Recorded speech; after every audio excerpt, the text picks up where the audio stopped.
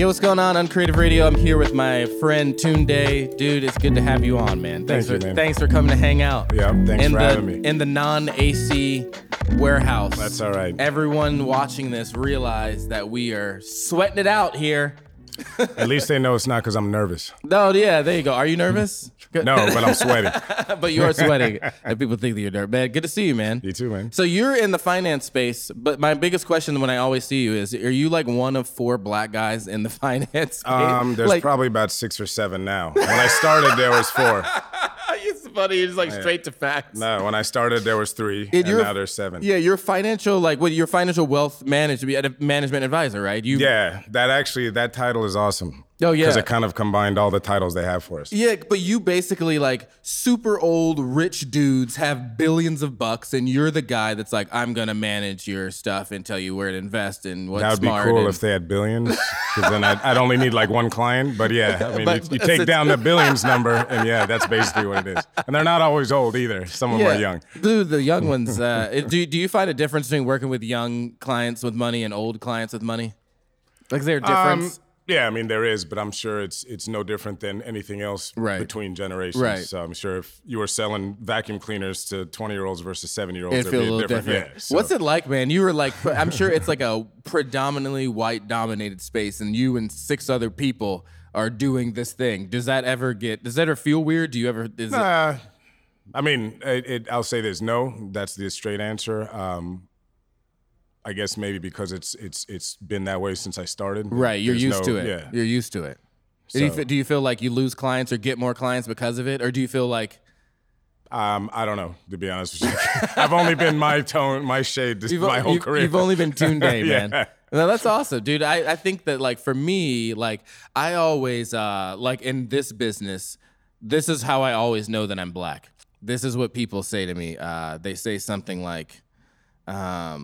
They say so what do you do at CNI? And I'll be like, and I don't ever drop bombs like, oh, I'm the CEO, I own this thing. Yeah, I don't ever do that. I'm always like, oh, I work there. I just work in video. I clean the toilets. I just kind of scrub them with the toothbrush. They keep me busy. And they're like, no, but who runs it? Who owns it? And that's when I'm like, God damn it. That's why I'm always like. Well, here's a funny true story that just happened about a week ago. I got a call from someone close to my network, and they said, Tunde, I met. A friend of mine told me they're helping this elderly lady. She's in her early 80s. Yeah. I guess she's single with no kids. And so this friend of the friend is helping this older lady gather, just get organized, I guess, at this point in life. Right. And what she said is, in gathering all these statements and helping her out, she's finding out the lady's got a few $1,000,000 out there, but it's like, I don't know, spread out between 15 accounts, and she probably needs help, consolidating and getting organized. And then the next thing, well, we're gonna have a little bit of an issue though. And I said, what's up? She doesn't like black people. Get out. So that's the rare time that, I'm reminded that what did you do? It might have been easier if there's what did you do? If I was someone else. No, I mean, I haven't done anything yet. I said, that's okay. Wild. I just said, okay, I'll go still meet with her.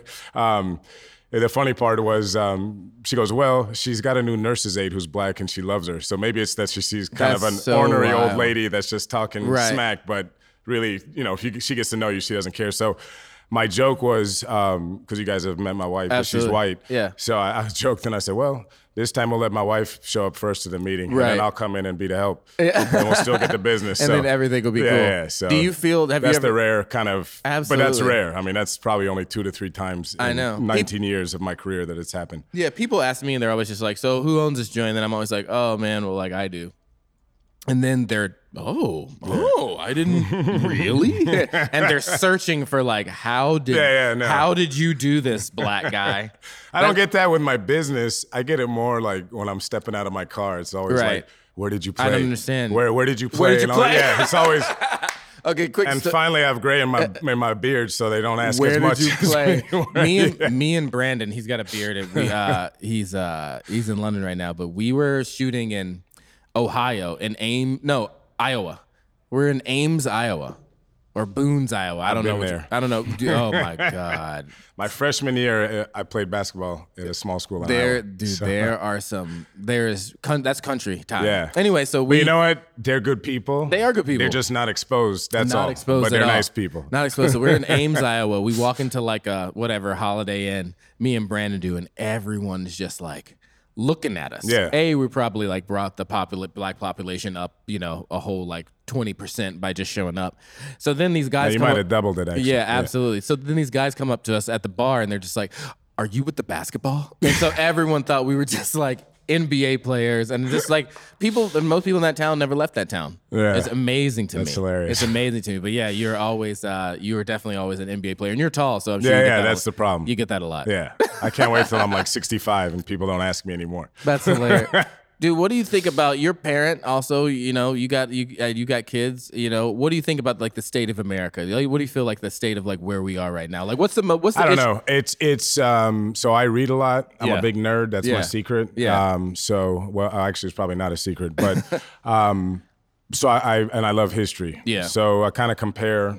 Where we are versus where we've been. I could say we're better than we were in 1865, when we just finished the Civil War. Absolutely. So, we're not in the worst place, and we're better than we were in the middle of World War II or the Great Depression. So I think a lot of things are relative. I don't think the fact that we're here should shock anyone based on demographic changes over the last 30, 40 years. But I would say probably thank God for maybe the internet that a lot of these battles are going on Twitter and Facebook and not, like it was in the 60s on the streets, Yeah. And that people aren't, I know some people have gotten hurt, so I'm not going to say that, but there's not more physical kind of confrontations than there otherwise could have been had maybe the internet not placated some of these. So you think the internet has helped in that way? Well, I wouldn't say it's helped. I think this definitely has some problems. Right. And maybe the idea of totally unregulated speech has its downside. I think might be. I think, and this might be, Martin Luther,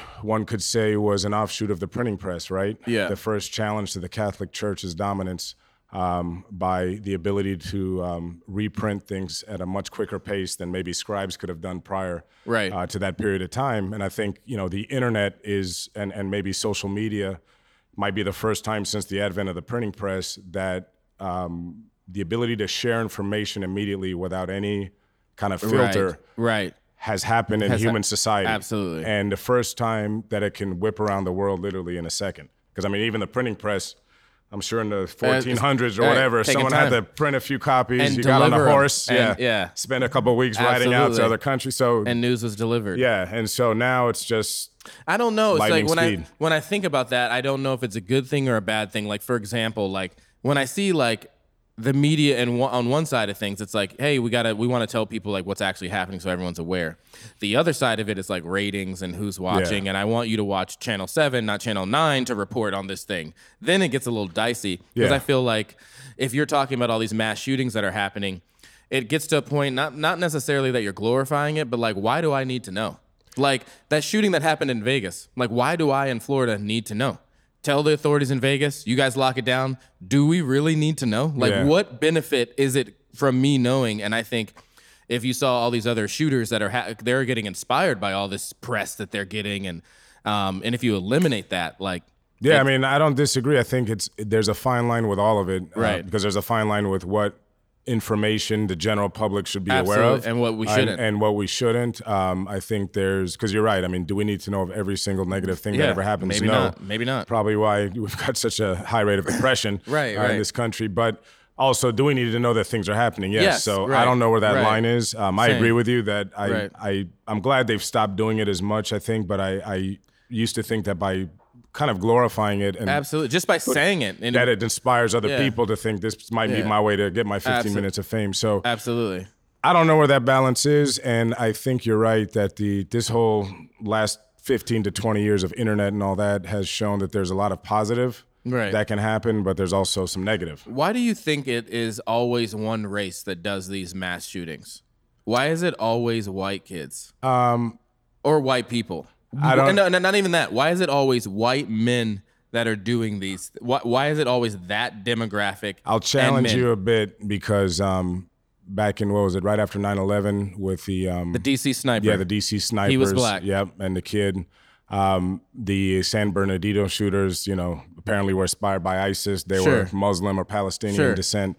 So I think probably it's got something to do with our country being majority white, and maybe how certain kids in that culture deal with things like stress or whatever it is. But if you put the numbers and the polls together, your DC sniper and the San Bernardino I get it. towards your white kids. Like, no, I get it. What is I guess that? I've taken my thought process to a higher level that we could also sit here and look at, Rwanda in the 90s and 900,000 people got killed in 3 months, and that was all black on black in Africa. So I guess my bigger thing is, you can point to the Holocaust and millions of people getting killed by white Germans. So the idea is just that, people do shitty things to people. Unfortunately, we are in an era where I guess the majority of these killings in the United States that are happening this way are done by young white men. Right. But I think it's just, I guess it's more of my cynicism on humanity. Right. That with all the history and everything we've seen, we still don't seem to get out of our own way when it comes to this stuff. What do you think prevents that, man? Like, if you're literally, say you're white, you're raising a white kid, like, what do you do? Like, what do you really think, like, triggers that? Do you feel like... I don't know. I mean, to be honest with you, I think there's... Because there's one thing I can understand. I can understand revenge. I get that. You did something to me. I want to get you. I don't understand, you did something to me, I want to get all those innocent people. Yeah, I think there's definitely something over the last 20 years or so that has changed in the way people deal with shit, just stuff out there. Right. And I don't want to definitely only blame mental health, because I think that's a cop-out. Yeah, it is. And video games. And video games and all that. But I would say that for the younger kids that, at least the stories I've heard through the news and all that have done these things. And when I say younger, I mean probably those under 30. Right. Not the guy I think the guy was 52 in Vegas. Yeah. So he might have had a different motive and whatever it is. But most of the kids that seem to be high school age or the young 20s seem to have been on some sort of medication at some point for extended periods of time. Right. And I've dealt with things in my own family, unfortunately, like suicide with family member that was on antidepressants. And what we don't know is, did that family member maybe get off them for a couple weeks before taking their life? And and no one will know that. Correct. And my point is that we don't know if someone was on Adderall or Ritalin from, let's say, 10 years old. Right. While the brain is still forming. Right. And then all of a sudden, 18, 19, the prescription is changed, or they decide to get off it. Right.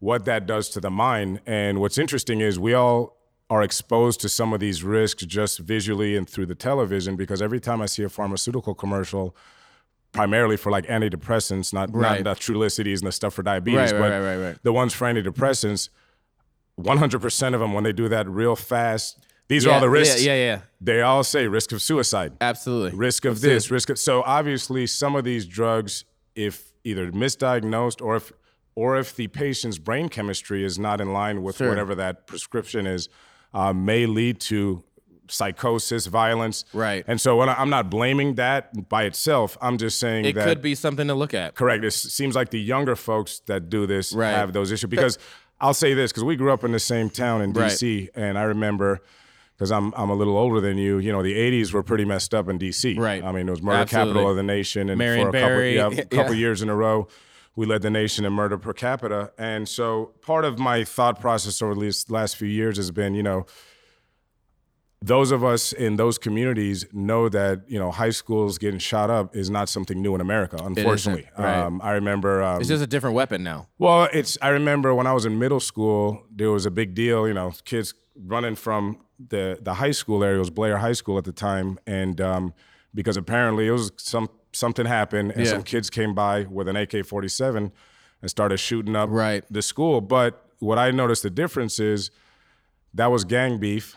Right. And when they shot up the school, they basically did it to scare the other rival gang. Meaning they took the gun out and just shot at the ground. Right. Kind of to make a point, then they drove away. Right. So that's what I was, when I was thinking about this stuff a few months ago, watching the news after one of these shootings. That's what I was like, damn, that's the big difference. That's the biggest difference. Kids did that. It's not right, but they kind of did it to kind of make a scare to someone they had beef with. To your point, now kids are saying, I'm upset about this. I'm just going to go into school. I'm going to kill as many people as I can. And so... And to me, I think I think pharma is a part of it. I think like when you think about drugs and what people are on, And I think that plays a part of it, because a part of me is like, when you and I went to school when we were kids and we didn't have a lunch, they gave you a peanut butter and jelly sandwich. Yeah. Now peanut allergies to me, it's weird. Like now that was like the standard. Yeah. And now people can like die from that peanut butter smell, that allergy, just from the smell of it. So things have changed there with drugs and our chemistry. But then also, I think technology has played a big part of it as well. Like from a standpoint of like, technology has kind of taught this younger generation, especially millennials and whatever Gen Z that's coming after them, to almost not be confrontational.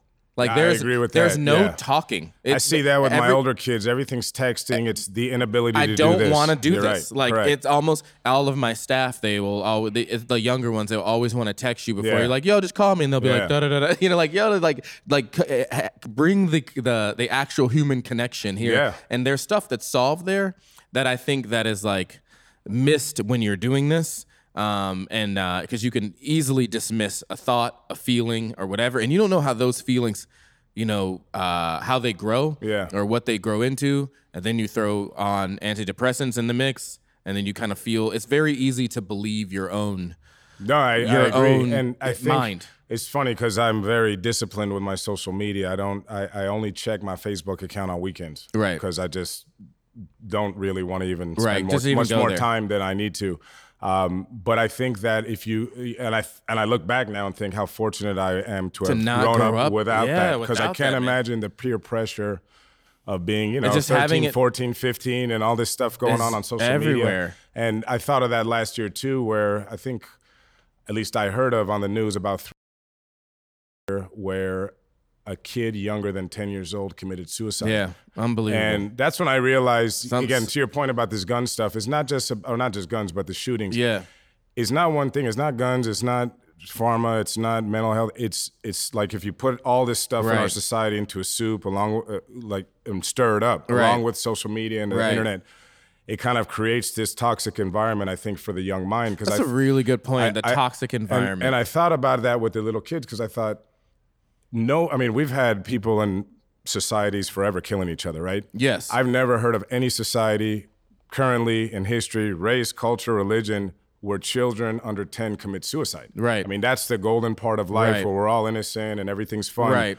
So, and that was a difference. I totally agree. That was a difference to me too when Sandy Hook happened. When they shot up the elementary school, it was like, oh man, that used to be off limits. Like we've crossed some line now where that's like different. Well, that kid obviously did have mental issues, but I think that was terrible and sad. My disappointment was, the shooting was obviously disappointing, but the kid was crazy. Right. So that's not an excuse, but that's just a fact. My disappointment was the reaction afterwards. The reaction, man. Which was, like everything else over the last decade, so predictable. And what you just knew one side was going to fall, and one side the other way, and we're going to hear the same thing. So that's the disappointment. What's the point? Like, what's the argument there? Because I understand people that want.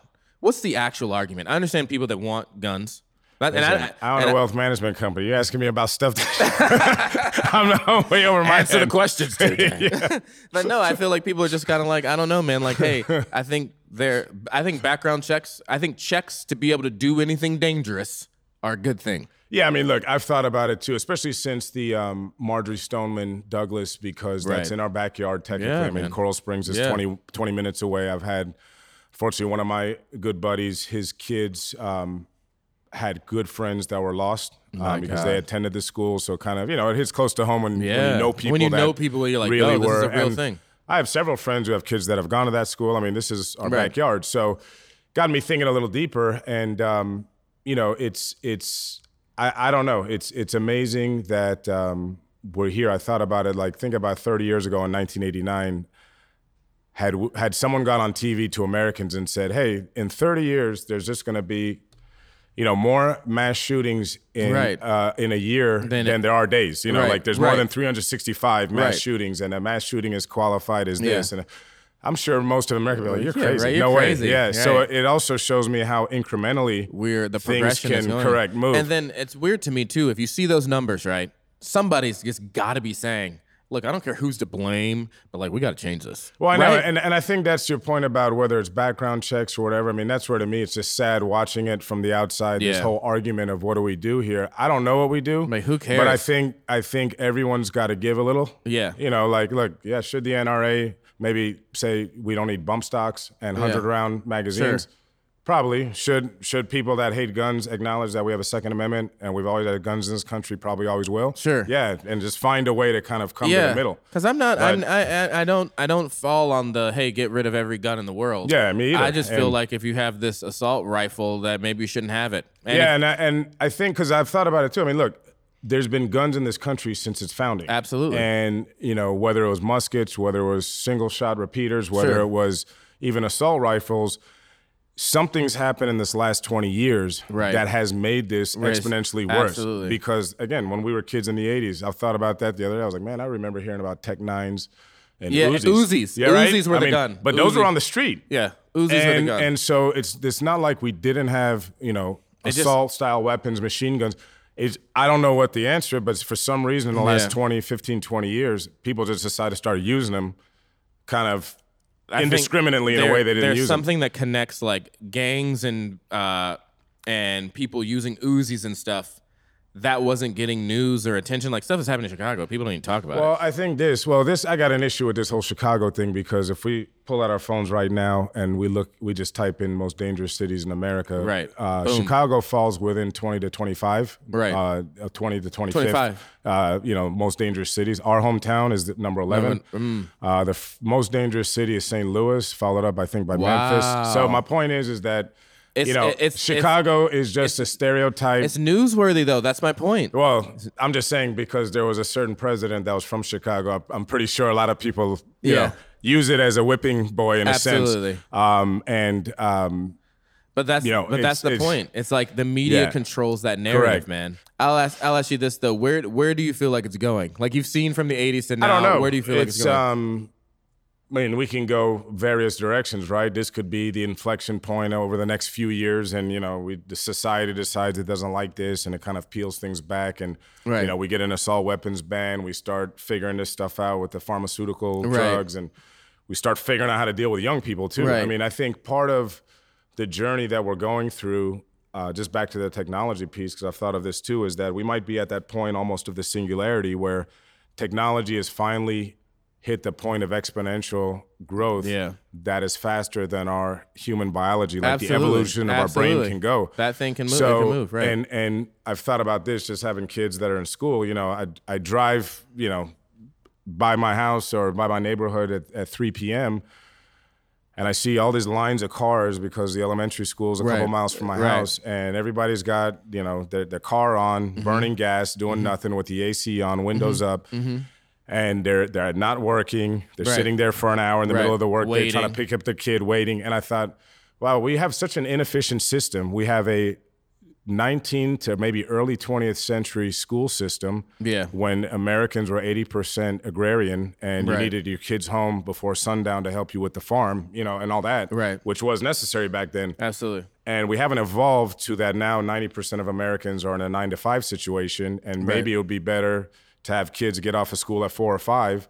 Maybe they finish their studies at 3, but then just, you know, have some after school stuff, recreation activities, and parents can pick them up after school. It's just, it's inherent that there's some stuff that doesn't make sense. Yeah, and so my reason I get off in that tangent is that we need to now elevate the level of education starting from young kids of how to deal with technology, how to deal with social media, how to deal with the media. Because to your point about watching the news and all that, people don't really understand what facts are anymore. People don't. Just your thing about Chicago alone. Everyone would tell you Chicago is one of the most dangerous places ever. And you're like, no one would be like, oh, well, it's 25th on the list. And I think part of it is because, and the sad part is, remember, information is the greatest weapon. Right. I think that, you know, if you talk to anyone that's been in an intelligence service, you know, psychological warfare is the best way to go about it. And so, you know, if you can avoid a physical war and win just through the mind, then, you know, it's a lot easier. Sure. So if you think about it, and you said something earlier that reminds me of this, you know, the news, you know, most news corporations that we deal with, I'm not talking about, you know, small local publication newspapers, but I'm talking about the cable news, the three big cable news that everyone deals with: Fox, MSNBC, CNN. Right. The big print newspapers. Post, most of them Times. are owned by publicly traded companies. Right. So at the end of the day, you know, the master is not the citizens of America or the news reader per se. The master is the analysts on Wall Street and shareholders that every 3 months need to be satisfied. Absolutely. And how do you satisfy them? By selling more ads and cover the topics they want to cover. Correct. Well, it's more of selling more ads and by getting more eyeballs and clicks and more ratings. By how do you do that is shock value. Absolutely. I mean, one thing a lot of people don't realize is if just when I say this to the listeners, put on any cable news show at any time of the day.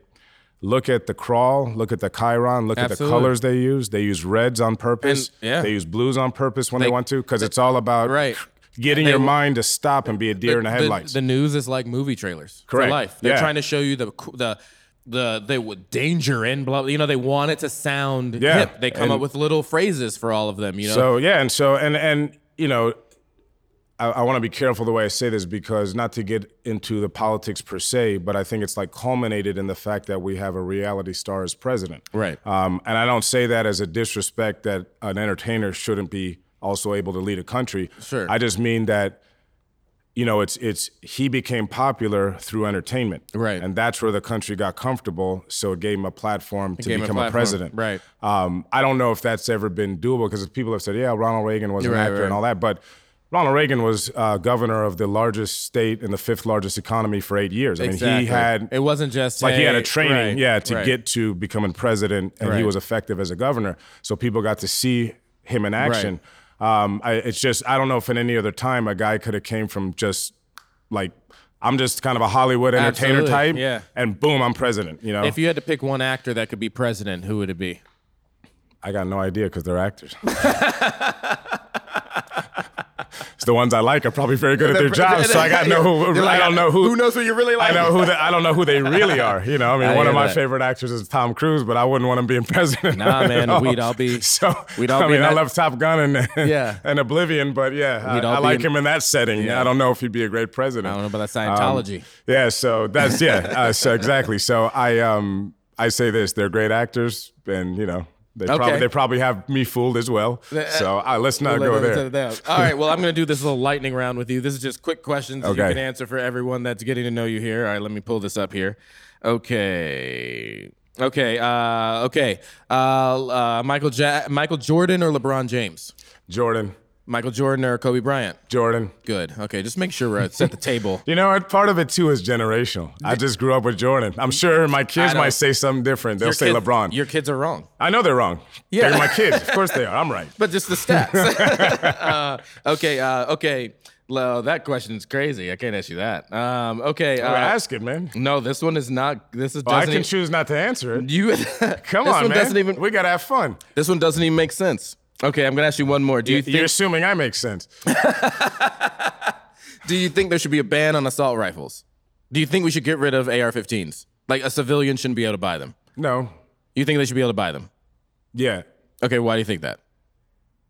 I think they should be able to buy them, but maybe not in the way it's done now. Got it. So maybe there's a path, but maybe some steps you need to take. And you know what? Thank you, because that alludes back to my prior thought. My thought was, you know, my kids, the 2 older ones that drive cars, I'm paying an absorbent amount. I just found out I'm paying $13,000 a year for car insurance. Yeah, you are. Because how old they're are they? Under 26. That's right. So that's kind of my thought. Like, if the insurance industry, which analyzes risk, you know, through actuarial analysis, you know, scientific data, has come to the conclusion that the brain of a human is not fully developed until mid-20s, and they're not responsible enough to be trusted not to have more accidents than, you know, people our age, let's say, then I just think it stands to reason that maybe we shouldn't be able to buy assault rifles and things like that prior to maybe 26. That's my point. That's why I don't think they should be necessarily banned. It's just that maybe we just got to deal with it. And you just dropped some knowledge right there. Maybe it's maybe the insurance is higher. Maybe you're getting a gun, you're paying this insurance, and maybe it's just higher. Yeah. Like, who knows what it is? And part of it too, like I've thought, it seems like they're getting a little bit more, going back to that gun issue with I don't know, I've heard this red flag stuff and all that, and I'm not well versed enough to get into it. Sure. But I keep hearing about, especially the younger people, like the kid in Marjorie Stoneman. Oh, we all knew he had this gun in the house, and we had the assault rifles in the safe, but we didn't have them locked up.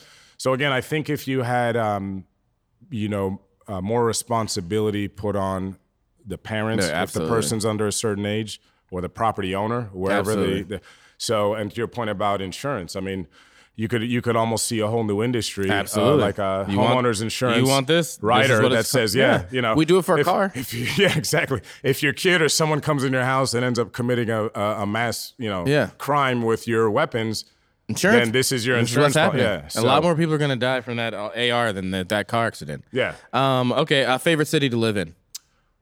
If you could live anywhere else besides here. It's funny. I love Fort Lauderdale. It's grown on me. Okay. So number 2 would be Sydney, Australia. But really?